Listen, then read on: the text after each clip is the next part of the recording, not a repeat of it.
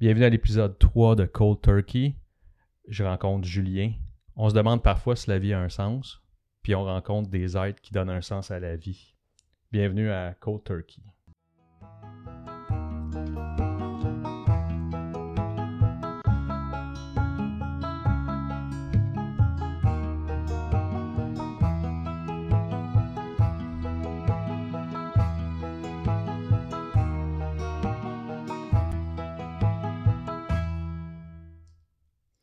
Salut Julien. Salut, ça va bien? Ben oui, ça va super bien, toi? Ben oui, super. Oui. T'as quel âge? J'ai 26 ans. Cool. 26 ans. Fait que, comme je t'expliquais, on commence ça super casual. Cold Turkey, je reviens un peu sur le concept. C'est le moment qui fait que tu décides de prendre ta vie en main, que ce soit... peu importe ce que c'est. C'est-à-dire qu'il y a un moment où tu décides de prendre quelque chose qui est néfaste à ta vie, qui te fait... qui t'embête ou qui te fait du tort, et d'arrêter ça subitement. Fait que, dans ton cas à toi, Julien, depuis quand t'es Cold Turkey? Depuis 21 ans, je suis Cold Turkey. Ça veut dire, ça fait 5 ans. Ça va faire 5 ans cet été. Puis, Cold Turkey de quoi? De toute drogue, toute dépendance, alcool, cocaïne, qui était ma drogue de choix. OK. Et puis, c'est ça. J'ai eu le jeu aussi qui est venu. Toute forme de dépendance. Ouais. OK, cool. Cool. C'est une drôle de façon de dire ça. Ah ouais. Mais... Hey, on a eu du fun pareil. Oui, absolument. Puis on va en reparler de ça définitivement. Fait que ça commence comment tout ça? T'sais, comment est-ce que tu... C'est quoi tes premiers contacts justement avec ça? Mes contacts avec la consommation, ça a été jeune. Je pense que je suis en 5e année. Et puis, j'avais essayé ça. Mon frère était plus vieux. Il y avait les amis de la rue. Qu'eux, ils étaient un peu plus vieux. Puis, ils consommaient du pot. Et puis, j'ai voulu essayer. Puis, tu sais, ça n'a rien fait. Pour être bien honnête, au début, ça n'a rien fait. Et puis, j'ai réessayé quand je suis rentré au secondaire. Y a-tu quelque chose là-dedans, même... Puis moi, je vais parler pour moi, mais juste le fait d'essayer quelque chose que t'as pas d'affaires, moi, je me rends compte que c'est dans mon caractère aussi. Là, le fait d'essayer quelque chose, il y a quelque chose d'enivrant là-dedans. Fait que même si tu me dis que ça t'a rien fait, donc j'assume que c'est parce que t'as pas eu de buzz, là, disons-le comme ça. Y a-tu de quoi là-dedans qui t'allume, là, dans le fait d'aller frayer dans le côté un peu... Ça m'a toujours allumé, justement, c'est ça. Tout le temps d'aller voir où ce que j'avais pas d'affaires à aller voir. Ça a été bien avant ça, tu sais. Je te parle de pot. La première fois que j'ai consommé ça, mais plus jeune, j'avais essayé de boire de la bière. Je pense que j'étais en 3e année. Justement, en 3e année, on volait les paquets de cigarettes. Moi, mes parents ne fument pas, mais mes amis volaient les paquets de cigarettes, puis on fumait les botches qu'il y avait dans le cours d'école, là. Puis, tu sais, en 3e année. Puis c'était le buzz de le faire, dans le fond, tu sais. J'aimais pas ça. Ben, c'est sûr qu'un enfant qui fume une cigarette, c'est pas trop bon pour lui. Pour les poumons, la bière non plus, j'étais pas capable. T'as-tu pogné un boss à la cigarette? Moi, j'ai été malade. J'ai été malade 2 fois, moi, à cause de la cigarette. Je filais pas super top. La personne qui m'a fait fumer est décédée aujourd'hui. Il a été tué par un de ses meilleurs amis. Et puis... OK, quand même. Ouais. C'était comme le bum. C'était le bum que les parents voulaient pas que tu te tiennes avec. C'est ça, c'était un buzz qu'on allait chercher là. Puis le buzz est pas autant même dans la substance, parce que moi, comme je te dis, la nicotine, au départ, là, je décollais. Là. Mais c'était pas autant ça que le fait que pertinemment mes parents tripaient pas. Là. Je savais, puis il y avait un kick. Non, ça, j'avais peur de mes parents qu'ils le sachent, puis en plus, ils l'ont su, là. On s'est fait pogner, puis... C'était un thrill, ça. Ça a fini. Ouais. Mais c'est ce thrill-là que j'ai cherché une bonne partie de ma vie, t'sais. J'ai tout le temps... c'est même écrit dans mon cahier là, que ma mère, quand je suis né, là, puis Ouais. là, pendant les premières années, que Julien, il aimait tout le temps aller voir où il n'y avait pas d'affaires à aller voir.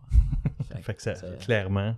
Je suis né dans ce sens-là. Puis encore aujourd'hui, tu sais, je fais des choses que les autres veulent souvent pas aller voir, tu sais. Puis je le fais autrement, là. C'est plus les mêmes choses, mais c'est tout le temps ça qui m'a intrigué, c'est d'essayer quelque chose qu'on me donnait pas la permission, tu sais.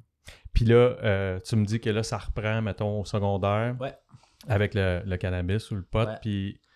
Puis là, ça comment fait que ça commence comment? Puis ça ressemble à quoi un Julien de 13-14 ans qui commence à toucher à ça? Là? Parce que tu me parles du bum de la gang, fait que clairement, ça aussi, il y a un sex appeal là-dedans. Là, là, ces gars-là, c'est souvent des gars qui, à travers d'autres moyens, là, peut-être plus tough que toi ou plus badass que toi, ils gagnent en popularité. Finalement, tu grattes, tu finis mieux à te rendre compte que ces gens-là, dans la vie, ils l'ont pas nécessairement facile, puis c'est pour ça qu'ils se valorisent ailleurs. Mais, fait que toi, Julien... J'étais pas un bum. Julien, il était pas un bum. Je suis une bonne personne. Je viens d'une famille, une bonne famille. J'ai jamais cherché à être aimé par ces gens-là. Je pense qu'il y avait un thrill de se tenir avec ces gens-là, mais je me tenais aussi avec des gens qui avaient une vie bien normale, tu sais. Fait que j'étais un peu caméléon, qu'ils disent. Ouais. Je m'adaptais. J'aimais ça être des deux côtés, tu sais. Ça dépendait comment Julien y allait. Puis quand je suis arrivé au secondaire, il y avait une personne dans la classe qui avait volé 2 sacs à poubelle. Il gardait une place, puis il avait trouvé 2 sacs à poubelle pleins de marijuana. Fait que, puis là, moi, je sortais de la classe à aller voler dans sa case. Fait que, c'est ça, ça a commencé de même. Puis là, j'ai eu une blonde, une relation secondaire 1. Puis vite, j'ai jeté ça à la poubelle pour elle. J'étais allé prendre une marche, puis je suis retourné le chercher le soir. T'sais. Fait que c'était un peu déjà ma relation avec ça. J'étais quelqu'un d'anxieux. Je suis quelqu'un encore d'anxieux. Ça fait partie de moi. Je le savais pas. J'avais des problèmes de dormir au primaire. OK. Puis, c'est bien sûr que quand j'ai rencontré ça, moi, ça me prenait ça quand que je dormais. T'sais.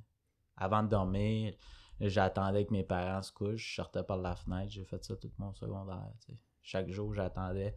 Puis, tu sais, c'est le buzz d'attendre dans mon lit que le monde se couche, puis là, d'ouvrir la fenêtre, puis puis fumer, puis rentrer, puis... Puis là, ça avance comment, ça? Une de mes questions, c'est qu'est-ce que tu aimais dans cette vie-là? Tu t'en décris une partie, mais il y a le thrill, il y a tout un kick, mais qu'est-ce qui ressort comme étant les bons côtés? Ou qu'est-ce que tu en vois comme, même à ce moment-là, mais aujourd'hui, avec du recul, qu'est-ce que tu vois comme Je sais, je pense que je sais ce que je recherchais. Parce qu'aujourd'hui, je le vis, c'est une liberté. Comme je vous ai dit, j'ai tout le temps aimé aller dans les endroits que j'avais pas à aller. J'ai tout le temps voulu me sentir libre dans le fond, puis je voulais jamais fitter, que ce soit dans la classe, d'avoir justement, on parlait d'autorité avant d'ouvrir les micros. Je voulais tout le temps faire un peu à ma tête, à ma manière. Puis j'étais dans un système scolaire que j'aimais pas du tout. J'ai jamais eu l'impression de fitter là-dedans. Fait que de consommer, ça me faisait comme oublier ça, tu sais. T'étais-tu un gars de gang? T'as fait-tu un gros entourage? J'ai tout le temps été quelqu'un je connais plein de gens, mais je suis pas quelqu'un de gang.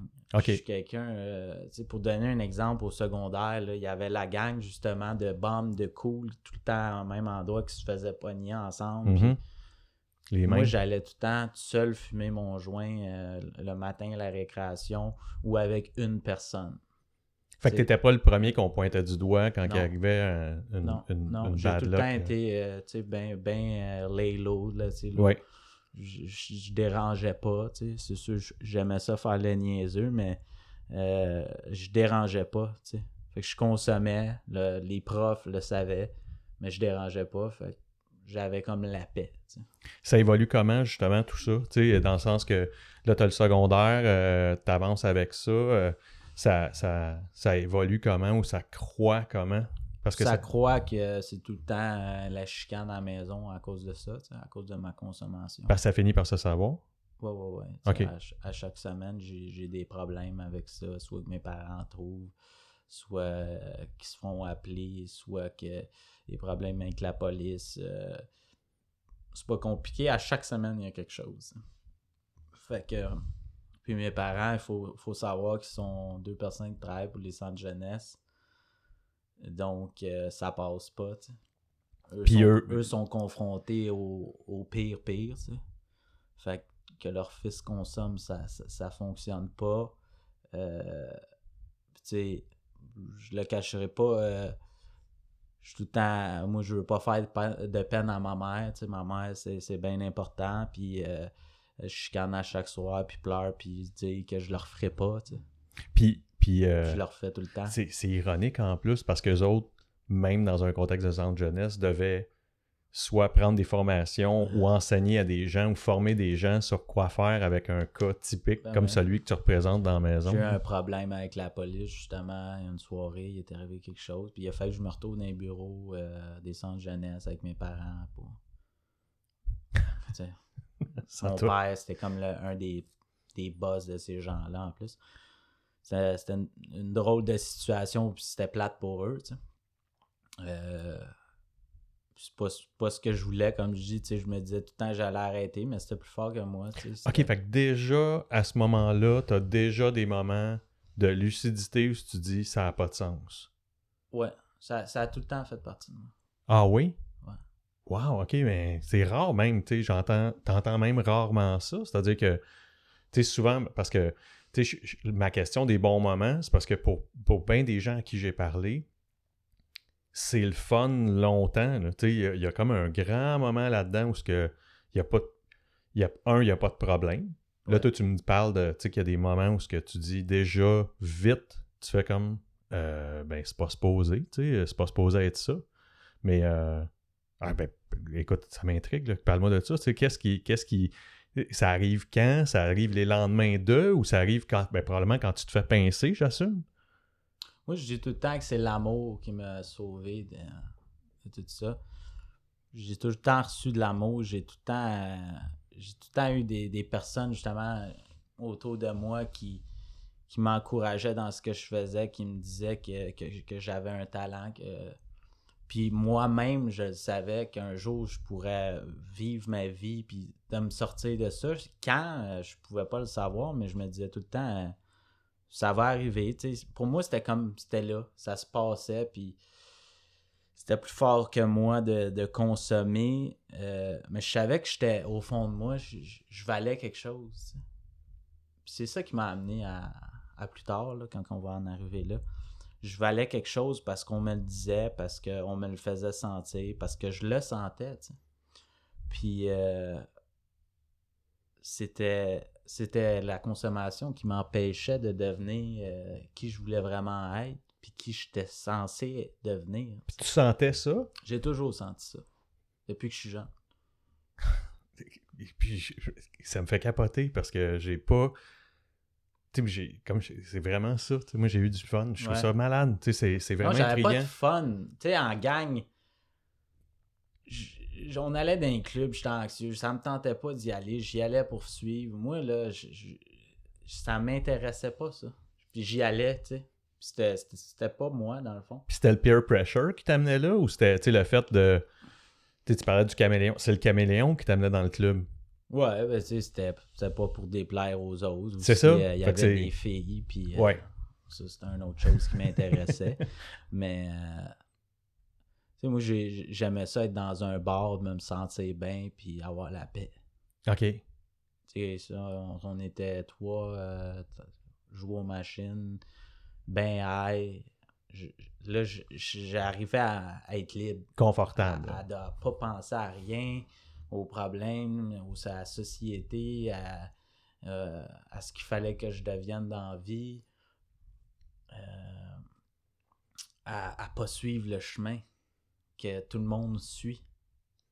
Ça, ça fait partie de moi depuis Puis ça, c'est ça. Fait que ça, c'est ça ta bête, là, dans le fond. Là. Tu sais, que tu la domptes positivement ou négativement, c'est comme ça la bête qu'il faut que tu domptes. Là. Puis là, à ce moment-là, à 13, 14, 15, 16 ans, t'as domptes avec le cannabis. Parce que je suis dans un univers que je veux pas être, puis j'ai pas le choix. On me dit, Julien, c'est ça la vie. Mais pour moi, ça fait pas de sens. Être dans une cage à sortir à récréation, puis rentrer, puis ça fait pas de sens pour moi. Fait que j'ai pas le choix d'être là. Je dis tout le temps, selon moi, là, ça a été. J'étais en dépression. Déjà là. Tout le secondaire. Quand je suis sorti du secondaire, j'ai fait une demande pour rentrer à l'ITHQ. Quand j'ai été refusé, moi j'étais heureux. J'ai fait à croire à mes parents que je trouvais ça plate, mais j'étais heureux au bout, tu sais. Enfin, je pouvais être libre. Puis tu voulais faire quoi de cette liberté-là? Tu sais, même... Je voulais faire de l'argent. OK. Ça, c'est une autre chose. Aujourd'hui, justement, je suis allé cette semaine à Québec donner du bénévolat dans les écoles. Ça fait 3 ans que je fais ça pour parler ici des ateliers sur l'entrepreneuriat. On n'en parlait pas. Moi, c'est ça que je voulais être. On m'en parlait pas. Fait que justement, qu'est-ce que j'ai fait? Moi, je voulais faire de l'argent. Mais c'était quoi faire de l'argent? Comment? Je suis allé à la façon la plus facile. Tu sais, j'ai commencé à vendre de la drogue tranquillement à 13 ans. Tu sais, fait que ça commence, ça, le commerce. Ouais, j'ai tout de suite compris, je consommais. J'ai tout le temps eu une job. Mais pour consommer, il fallait que... J'ai compris vite que si j'en avais plein d'impoches, je pouvais en donner aux autres, je pouvais consommer. J'ai tout le temps aimé la vie. Je voyais le monde qui allait s'acheter à la cafétéria la bouffe. T'sais. J'ai tout le temps aimé la vie un peu plus luxueuse. Ouais, le prestige de ça. Moi, je pouvais pas. Mon père pouvait pas m'acheter une poutine quand on allait jouer au soccer, puis j'avais la frite sauce, puis ça, j'en parle souvent de ça, puis assis que j'étais malheureux, tu sais. Puis aujourd'hui, donne-moi juste une poutine, puis je suis bien heureux. Je ramassais mes piastres pour, quand j'étais bien jeune, aller m'acheter une slotch. Je voulais y retourner le lendemain, tu sais. Moi, je me sentais libre sur ma chaise à moi, tu sais. C'était mon moment à moi, puis j'avais pas besoin de plus. Puis c'est ça, fait que pas autant l'entrepreneuriat, mais que le fait de faire fructifier ça ou qu'importe, c'est aussi un de tes gros motivateurs, là, même à ce moment-là. Ouais, mais je sais pas. Je suis pas guidé pour me dire que t'es un entrepreneur. Je sais pas c'est quoi. Moi, je m'ostine avec mon père que la vie, c'est pas d'avoir des diplômes. Pour lui, c'est ça. Puis je dis, non, il y a plein de monde qui ont des entreprises, ils ont pas d'études, ils ont pas... Puis tu sais, déjà là, je le sais, mais je sais pas comment m'y rendre.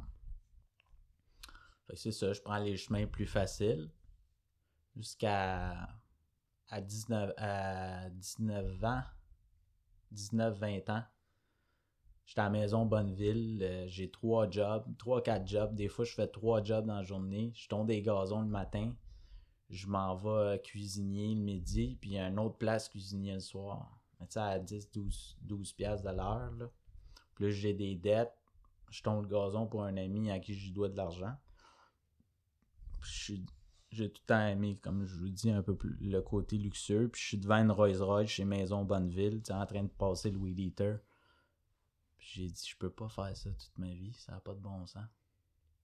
Puis ça a été un... Fait que tu me disais que même déjà quand tu commences, il y a des moments où ce que tu dis il faut que j'arrête. Donc, il va en avoir combien de fois comme ça où ce que tu essaies tu sais, où y a-tu des moments que tu dis là, il y a des moments où ce que je dis là, il faut que je prenne ma vie en main, ou tu sais, y en a-tu Cette partie-là, ça a été... je m'en souviens encore, c'est un flash parce que je m'en vais prendre des photos la semaine prochaine là-bas justement pour mes produits Maison Bonneville. Cette journée-là, je me suis dit, et là, il faut que je m'apparte une business, il faut que je fasse quelque chose. Je peux pas continuer à avoir, tu sais, j'ai pas d'études, je suis pas intéressé par ça. Fait que je me dis, Mais je sais que j'ai un problème de consommation. Puis là, t'es rendu où, justement? Là, tu me dis que t'as 18, 19 ans. C'est encore juste du cannabis Non. qui... Non, je rencontre la cocaïne, j'ai 15 ans. OK. J'ai 15 ans, je suis dans un rang avec un ami, on va chercher ça dans la campagne, je me souviens toujours. C'est la meilleure que j'ai jamais pris. Puis j'ai tout le temps recherché à retourner là. Parce que cette journée-là, on a juste fait ça dans une maison à tourner en rond. Puis je me souviens m'en retournant à la marche chez nous, là. Puis cette liberté-là que je cherchais, je venais de l'avoir. T'sais. J'étais libre. x10 probablement Ouais, aussi, là, ouais. c'est ça. Je m'en retournais, je disais, hey. J'étais allé me coucher, j'étais bien. J'étais bien. Puis là, qu'est-ce qui kickstart l'idée d'essayer ça? C'est juste un nouveau trip que tu veux... Juste un trip. Je sais pas, je pense que j'ai été... je suis rentré dans le char avec mes amis, puis a dit on va chercher ça, puis ça s'est fait sur un coup de tête de même. Puis après ça, la semaine d'après, moi j'ai tout de suite appelé mes amis. J'étais avec des gens plus vieux, qui étaient 3 ans environ plus que moi.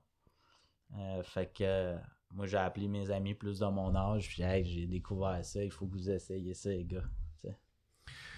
Fait que t'as 15 ans, t'essayes ça, Ouais. tu tombes en amour, là. Ouais. T'es grosso modo. Fait que là, ça évidemment, c'est cool ce soir-là. Ça reste-tu cool un bon moment? Ouais, ça reste cool 2 ans à peu près. OK. Fait que quand t'es à Bonneville, t'as moins de fun. Quand je suis à Bonneville, je suis dans la merde dans ma vie. OK. Je suis bien dans la merde. Je vois... Je souffre beaucoup, je vois plus la vie pareil. J'en veux à tout le monde, j'en veux à moi. Mais il y a tout le temps un petit espoir, tu sais. Je me souviens être dans le fin fond de la marde là, à 19 ans, puis dire à un de mes amis, parce que Dieu a un meilleur plan pour moi. Puis là, il me regarde, tu sais. C'est toi qui dis ça? Ouais, j'ai dit Dieu, il a un meilleur plan, c'est tout. Mais tu sors ça. J'ai tout le temps, même quand je consommais, Tu savais que c'était une pause? je croyais à... J'ai tout le temps cru en Dieu, à l'univers, à la vie. Même quand je consommais, je parlais au mon Dieu, sors-moi de ça. J'ai tout le temps parlé avec quelqu'un, avec la vie. Parce que j'avais des signes même à ce moment-là. Des signes comme? Ben, les signes, tu sais... La Quand à Rolls-Royce. chaque semaine, t'es dans la merde, moi, mes amis, là, ils étaient pas autant dans la merde que moi chaque semaine. C'est parce que j'avais des signes, je voulais pas y voir. OK, que tu vois pas nécessairement, mais tu sais... Ben, j'y vois, mais je veux pas y voir. OK. Fait que Ah, ben, attends, c'est intéressant, ça. Qu'est-ce que tu vois que tu veux pas voir? Parce que là, tu me parles de... Ben, ça me dit qu'il faudrait que je fasse des changements. Ah, le fait de les voir, pas être dans la merde, puis toi être dans la merde, là. Ben, même, tu sais, mes amis, ils me disent il y a tout le temps quelque chose. Ouais, ça, c'est ça me typique. disait, fais quelque chose d'autre. T'sais. Mais à ce moment-là, j'avais pas cette réflexion-là. J'étais plus jeune. Je consommais, puis... comme je dis, je savais que ça allait arrêter à un moment donné. À 20 ans, je suis en char. Je viens de m'acheter un Cadillac. Pire investissement que je pouvais faire. Puis, je me dis, un jour, je vais raconter mon histoire à tout le monde en parle. Puis, je vais m'en être sorti. Puis, ça va servir à d'autres personnes. Ça, tu dis ça tout seul ou tu dis ça, tu sais, t'es où? OK, t'es dans tout mon seul dans char. ton char. Ouais, je me souviens encore où. Puis là, c'est quand tu sais, c'est quand les premiers moments où ce que tu te dis, là, tu sais, faut que ça arrête, faut que j'arrête, faut que, tu sais, parce que là, tu me dis que ça arrive tout au long de ce parcours-là, mais, tu sais, y a-tu... Moi, de me lancer en affaires, j'ai consommé beaucoup à la fin que je vendais de la drogue. Il y avait beaucoup de gens qui me faisaient confiance. Ça m'a amené à être là-dedans 24 heures sur 24, 7 jours sur 7, 4-5 téléphones dans les mains, puis ça m'a rendu à la folie. Puis tu sais, j'étais entouré juste de malades, là, tu sais. T'étais déjà J'étais dans les bars, C'est de l'entrepreneuriat en c'était soi, de là, tu sais. l'entrepreneuriat, mais tu sais, j'ai consommé comme un cochon, puis tu sais, je n'ai fait de l'argent, mais je l'ai tout flobé, puis j'ai tout consommé. Mais j'ai vécu des choses que personne ne va avoir vécu dans leur vie, tu sais. Fait que j'ai eu du fun pareil.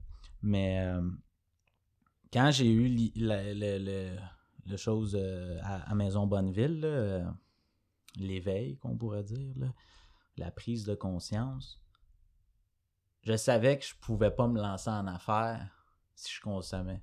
Mais j'ai continué, puis là, je consommais ces breaks. Mais là, je rencontrais du monde, hey, je shakeais, je faisais échec. Tu sais, j'étais pas là. Puis, je savais que je pourrais pas. C'était impossible si je consommais, tu sais, de réaliser ce que je voulais réaliser. Fait que ça a été ma première prise de conscience qui m'a amené à vouloir arrêter de consommer, tu sais. Fait que là, à ce moment-là, tu dis c'est ça, tu dis c'est break, donc t'essaies le mieux possible d'opérer. Je commence à prier. Ah oui? Quand je sniffe pas ou je bois juste une bière, je vais prier. Tu sais, je fume des joints, là. Mais je commence à prier, ouais. C'est drôle que, tu sais, il y en a beaucoup pour qui, tu sais, comme fumer, ça compte pas. Tu sais, on a souvent ce réflexe-là. Là. Je l'entends souvent, fait que non, c'est bon que tu en parles parce que, tu sais, moi, mon problème, c'est l'alcool puis le cannabis. L'alcool qui est extrêmement social. Fait que il y a personne qui est capable, ou presque personne qui est capable de te dire que tu as un problème avec l'alcool, là, à moins que tu sois très délabré, puis bon, tu sais, l'alcool typique qu'on voit à TV, là. L'alcoolique typique qu'on voit à TV. Puis le cannabis, ben, particulièrement dans cette dernière année, là, c'est comme, ben non, il n'y a pas de problème. Tu sais, je marchais sur Sainte-Catherine hier, puis ça sentait le pot terriblement. Puis on fume ça comme... fait que non, c'est bien que tu en parles. Moi, j'aime encore l'odeur de ça. Ah ben... J'adore encore ça. C'est juste que j'ai plus envie d'y goûter. Là. Je sais où ça m'a mené. Fait que là, tu débutes ton entreprise. C'est quoi l'entreprise à ce moment-là? C'est des vêtements.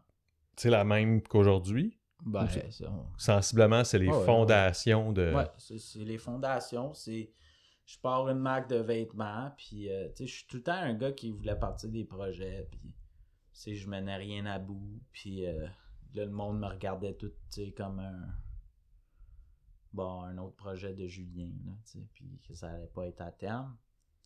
Puis il y avait, je voulais prouver que oui, j'étais capable, tu sais, que ça allait donner quelque chose. Puis, tu sais, je me suis lancé tête première, puis j'ai appris là-dedans, puis je consomme encore. Puis ça va prendre... je vais perdre mon permis pour alcool. J'appelle un de mes amis, puis je dis, moi, j'arrête de consommer. Puis là, t'as quel âge, là? J'ai 20 ans à ce moment-là. OK. Puis il me dit, ben là, tu capotes, Julien, mais je dis, Chris, il y a tout le temps quelque chose. T'sais. Mais eux, ils savent pas que c'est un ami qui est pas au courant comment je sniffe. T'sais. Moi, je sniffe à peu près 5 jours sur 7. Là, puis avant, c'était 7 jours sur 7. Ça fait à peu près 3 ans que je sniffe, chaque jour. Le monde ne sont pas vraiment au courant. Fait que toi, tu te fais pogner sous sa route. Ouais. Tu perds tes licences, puis là, tu t'appelles ce gars-là. J'appelle le lendemain, puis c'est là que j'ai parti la compagnie en même temps. Ça a été une motivation pour moi. Là. Ça me donnait envie de moins consommer. Et, c'est comme ça que ça a commencé. Ouais. OK. Fait que là, comme tu disais, tu fais ça un grand bout de temps sur les breaks. Ou est-ce que t'es comme half-and-half? Ça a pris 1 an. OK, donc t'es à 1 an. Je décide de déménager dans une maison. Je rencontre quelqu'un. On va faire de l'argent. On va faire pousser dans le sous-sol. Puis en même temps, moi, je me dis, bon, ça va me faire de l'argent. Je vais me concentrer sur mon entreprise. Puis ça va me donner l'opportunité de me responsabiliser. OK. Je vois ça comme une porte de sortie, tu sais, pour m'en sortir. si j'ai des paiements, si j'ai des responsabilités, je vais devoir arrêter de consommer. Puis ça a duré, je pense, 3 semaines. 2-3 semaines là. Blackout. Je me réveille, il y a du monde, il y a mes amis qui sont là, je ne sais pas. C'est là que j'ai décidé que je pouvais pas continuer parce que ce qu'il faut savoir, c'est que mon gros bas fond, je l'ai vécu 2 ans avant. À 18 ans, je suis en maison à Chambly, je consomme nuit et jour. C'est une vie catastrophique, là. Tu sais, je suis un déchet. Mon lit est rempli de sacs vides. Fait que je revois cette image-là, tu sais. Puis je suis en train de boire. Il y a une fille qui est venue chez nous. On a eu des relations. Je la mets dehors. Il est 6 heures du matin. Le soleil se lève. Je suis en train de consommer encore dans mon lit. Je bois, puis je sniffe. Puis je dis, ça va recommencer. Tu sais. Après 2-3 semaines, je suis là. Fait que j'ai quelqu'un que j'ai rencontré qui avait arrêté de consommer. Fait que j'arrive là à 2-3 heures à la job, puis j'ai dit hey, on va aller faire ça. Il voit que je suis... Ben, on rit, tu sais, j'ai dit hey, ça, je reviens d'une sacrée soirée, tu sais. Puis j'ai dit, puis le même soir, je me fais voler... je vais rencontrer quelqu'un, je me fais voler 600$. Puis là, je crie dans le char, puis je dis, c'est fini. Moi, je veux plus rien savoir de ça. C'est là, j'ai dit, je veux plus rien savoir de ça. Fait que ça... Cette suite d'événements-là, là, sur à peu près 24 heures, ouais. C'est ce que toi, tu vas te souvenir comme étant le gros moment. Ouais, mais tu sais, 1 an et demi avant, comme je dis, j'étais beaucoup enragé. Je consommais ces breaks, j'ai commis des actes de violence. Puis là, je me disais, ouais, mais là, c'est parce que ces affaires-là, à un moment donné, ils vont m'arriver à moi, tu sais. Ou ça va m'amener à quelque part dont je veux pas aller, tu sais. Fait que j'étais beaucoup stressé, beaucoup de problèmes, de relations, là. C'était des relations avec les filles, avec les chums des filles, avec ma famille, avec le gouvernement, avec les banques, avec tout. Les relations. Mes relations, c'était de la merde. Puis mes relations là, sont bonnes depuis à peu près 1 an. Vraiment, là, genre, pendant les 4-5 dernières années, mais je baignais encore dans des relations que j'avais pas d'affaires. Je m'en suis rendu compte il y a 1 an. Tu reconstruis ça en ce moment. Ouais, j'ai la paix, Fait que... Ouais, fait que tu te fais voler 600$, tu lâches un cri dans ton char, tu dis c'est fini. Ouais. Puis là, je veux dire, il arrive quoi? Tu mets fin à ça seul? Comment que ça arrive? T'as-tu entrepris une démarche? Chez nous, je dis à mes amis, ils m'attendent sur le balcon, je pense. Ils viennent me rejoindre pour fumer. Puis, parce que, tu sais, le monde, il venait à la maison. Le monde attire du monde. Le monde, il venait à la maison. Je leur dis, moi, j'en prends plus, c'est fini. Fait que là, je me ramasse, c'est ça, je commence à faire du meeting alcoolique anonyme. Je pense 3 jours après. C'est jeudi. C'est un jeudi soir. Je suis allé le dimanche ou le lundi soir. Fait que 4 jours après. Moi, dans ma tête, c'était pendant réglé. 4 jours, c'était fini. C'était réglé. Hein. C'est fini. J'ai connu la rechute 10 mois plus tard parce que j'ai continué à baigner là, dans des conneries pour faire de l'argent. Fait que j'ai connu la rechute pendant... Qu'est-ce qui amène justement parce que souvent, c'est ceux à qui j'ai parlé, les moments marquants, c'est un moment que tu vas, quand tu vas rechuter justement, est-ce que c'est un moment auquel tu vas réfléchir quand ça arrive, qui va te ramener à réarrêter, ou il va réarriver un moment décisif quand tu vas rechuter? j'ai rechuté parce que j'avais ça dans les mains tout le temps. Une soirée, j'ai dit, en faire, tu sais. Moi, j'aime la cocaïne, tu sais, je sais que... Fait que c'était comme un médicament, tu sais. Fait que je vois ça, je fais-tu une prière? Non, j'ouvre le sac, puis Go. là, je fais ça toute la nuit, je vomis, j'en refais, je vomis, puis là, il faut que j'aille à Montréal le lendemain porter ces affaires-là. J'ai la patate, je pense que je vais crever, j'arrête de pisser, je check partout, et du coup... Ça n'a pas été une belle... Le nez plein de marde aussi. Dégueulasse, là, tu sais, vraiment dégueulasse. Puis là, mon ami qui s'occupe de ces affaires-là m'appelle, il dit qu'est-ce qu'il manquait tant. Je dis ouais. Il dit t'as pas tombé. Puis j'y avais dit que je voulais arrêter une semaine avant de faire ça. Parce que je le sentais, tu sais. Mon système nerveux, mon corps en voulait, tu sais. Fait que après ça, ben j'essayais, mais là, je réussissais pas parce que j'avais des choses à la maison, puis en tout cas, j'ai dit bon, ben je vais aller en thérapie, tu sais. Puis là, j'ai appelé tout le monde, j'ai dit j'arrête tout, sortez tout de chez nous pendant que je reviens. Jusqu'à temps que je revienne. Fait que t'es allé en thérapie. Ouais, là, je suis allé en thérapie. Puis ça durait combien de temps? C'était 3 semaines. Tu sais, je suis rentré là, puis je pensais même plus à ça. C'était vraiment parce que là, j'étais dans... T'étais dedans. J'étais dedans. À chaque fois que j'arrivais chez nous, j'allais faire des meetings, tout. J'arrivais chez nous, je savais qu'il y en avait dans le placard. Forcément. Ouais, J'étais arrivé en thérapie, puis je pensais même plus à ça. J'en voulais pas, j'en cherchais pas. Fait que, et depuis, j'ai jamais reconcentré. Jamais retouché à ça. Non. Fait que qu'est-ce que t'as vu comme changement? Il a fallu que je change des choses. Il a fallu... dans la première année, j'ai comme compris, mais je gardais le contrôle. Justement. Je voulais tout régler en même temps.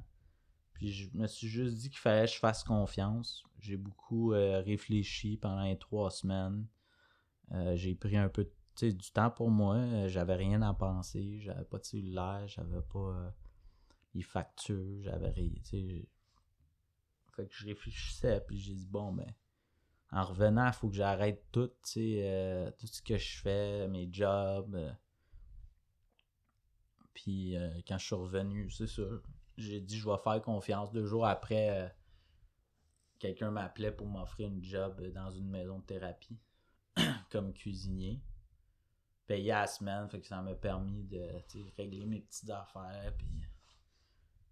C'était bien smooth, c'était pas une grosse job, c'était très très smooth. Fait que ça m'a fait du bien, puis ça a comme fait continuer un peu. Tout ça, là, ouais, puis le climat de thérapie aussi, forcément. Ouais.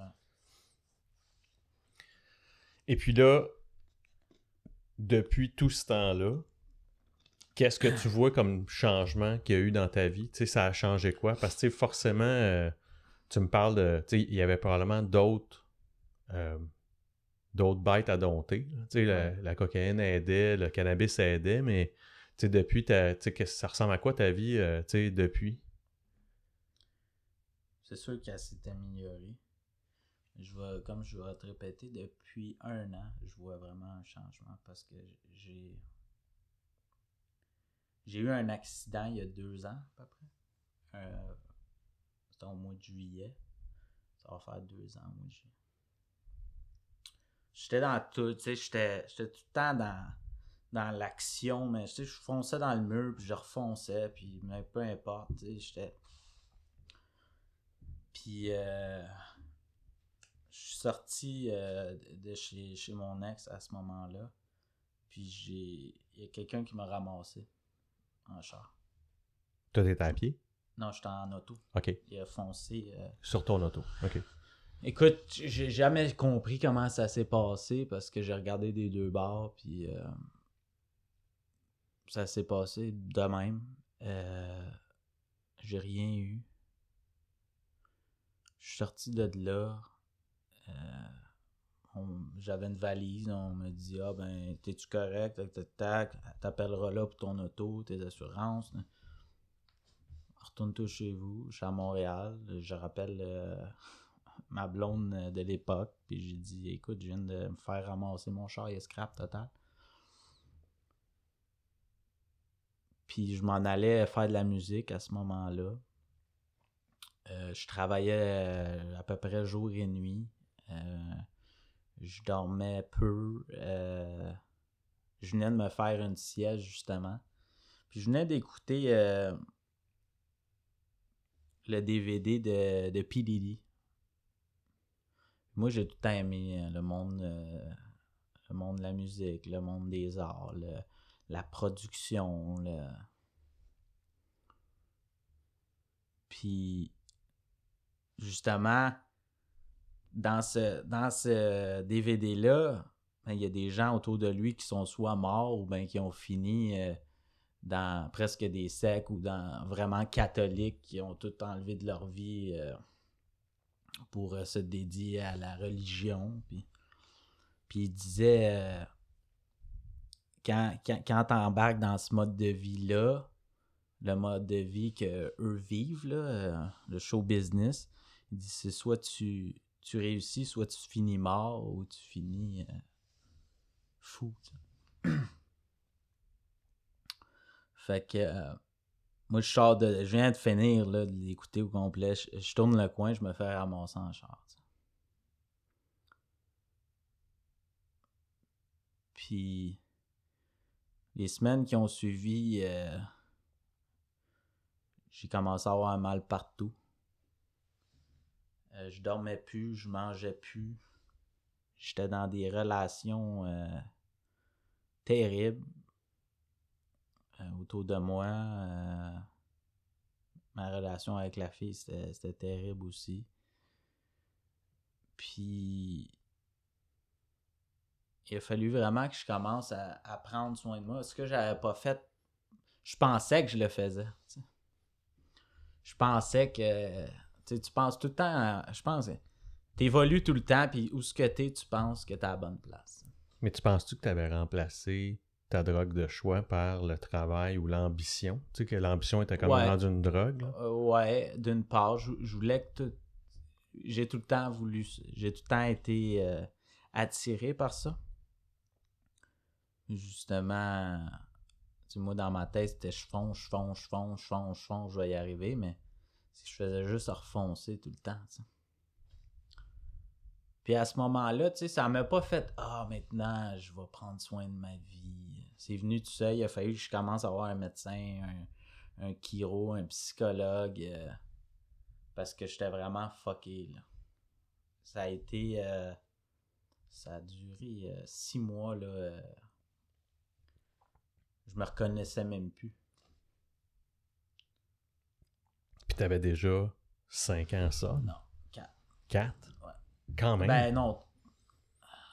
3 ans. 3 ans et demi. Et quelques mois. Sub.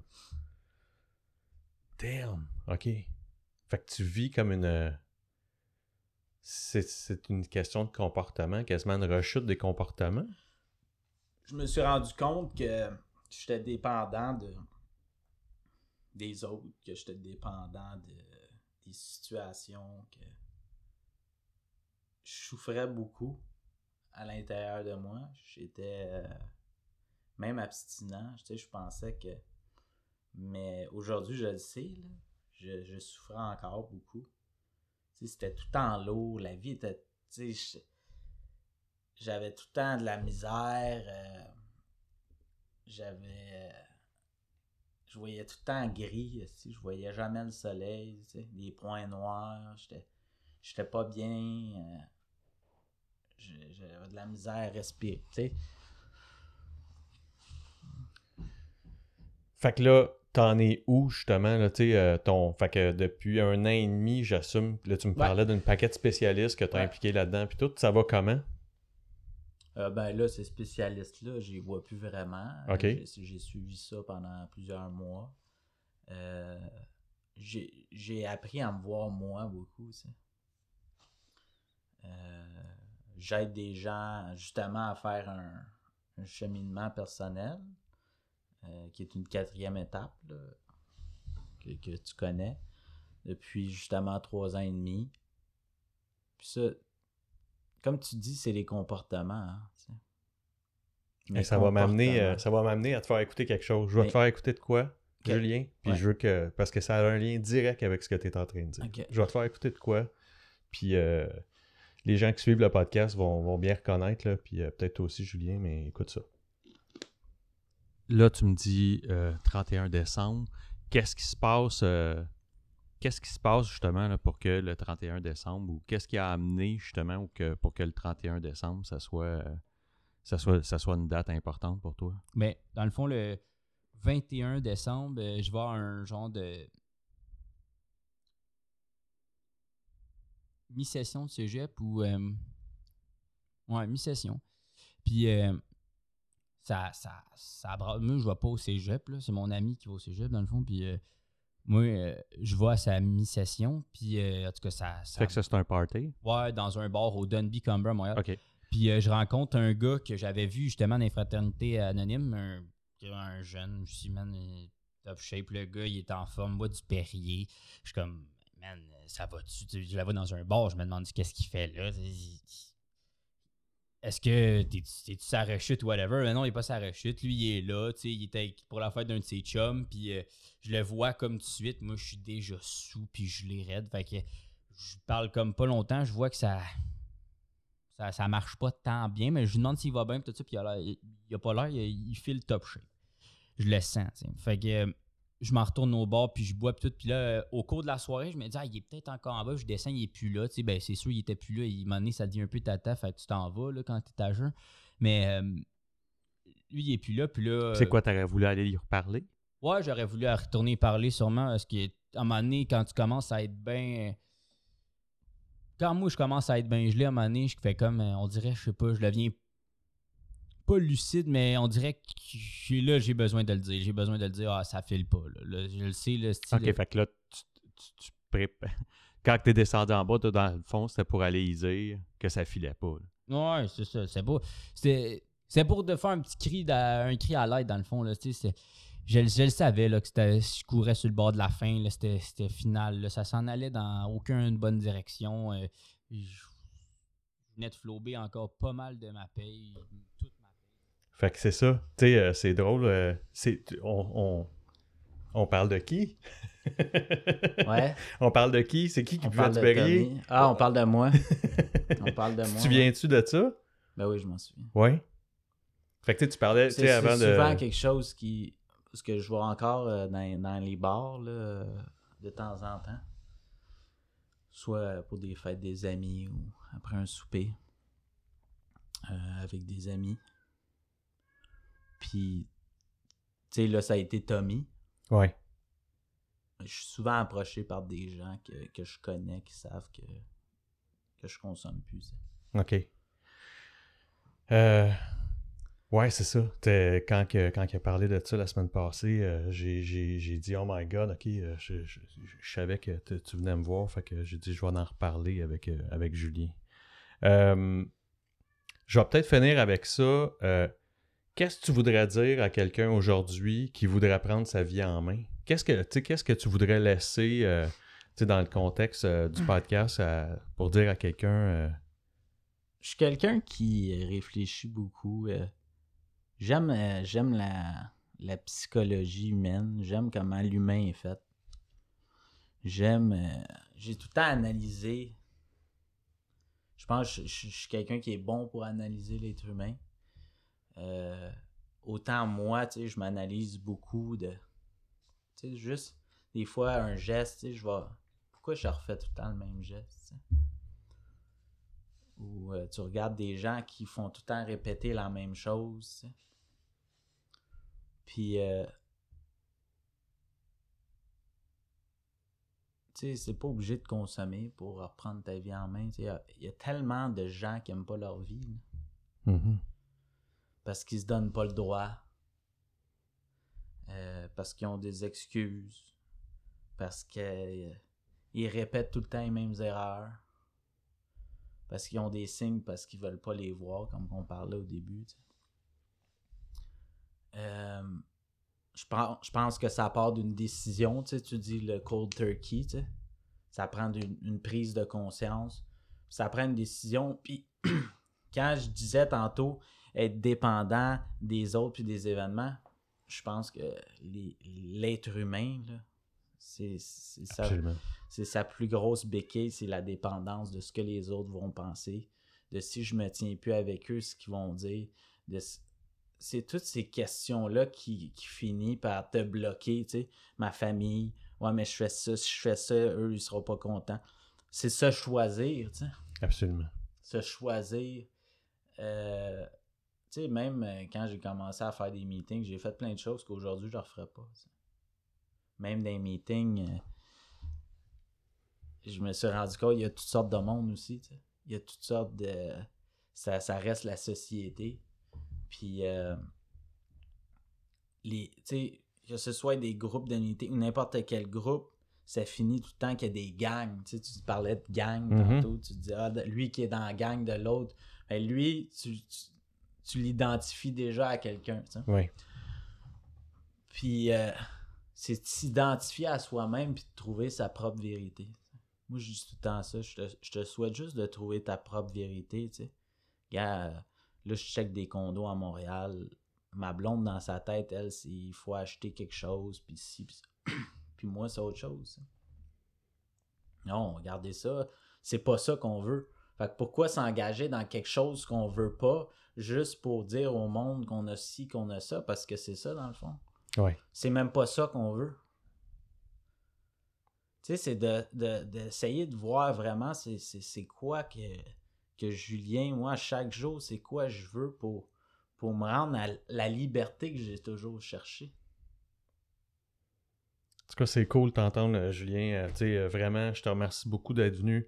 Je te remercie d'avoir partagé ton histoire. Je pense que Ça fait plaisir. Ça va inspirer du monde, que ce soit une personne. Moi, c'est le but de ça, c'est de comprendre. Chacun a son cheminement. Puis vraiment encore merci, Julien. Je te souhaite une bonne poursuite de tout ça. Puis on aura le plaisir de se recroiser, c'est certain. Ça enlève pas qu'on peut en refaire d'autres, des podcasts. Absolument. J'ai plein d'autres idées. J'aimerais ça qu'on soit... j'aimerais ça qu'il y en ait là-dedans, qu'on soit plusieurs à discuter, fait qu'il y aura d'autres occasions. Ah, c'est cool au bout. Tu sais, gars, c'est ma première expérience podcast, puis j'ai toujours voulu faire ça. J'apprécie que tu m'aies demandé. Merci, Julien. Merci. Au plaisir. Salut.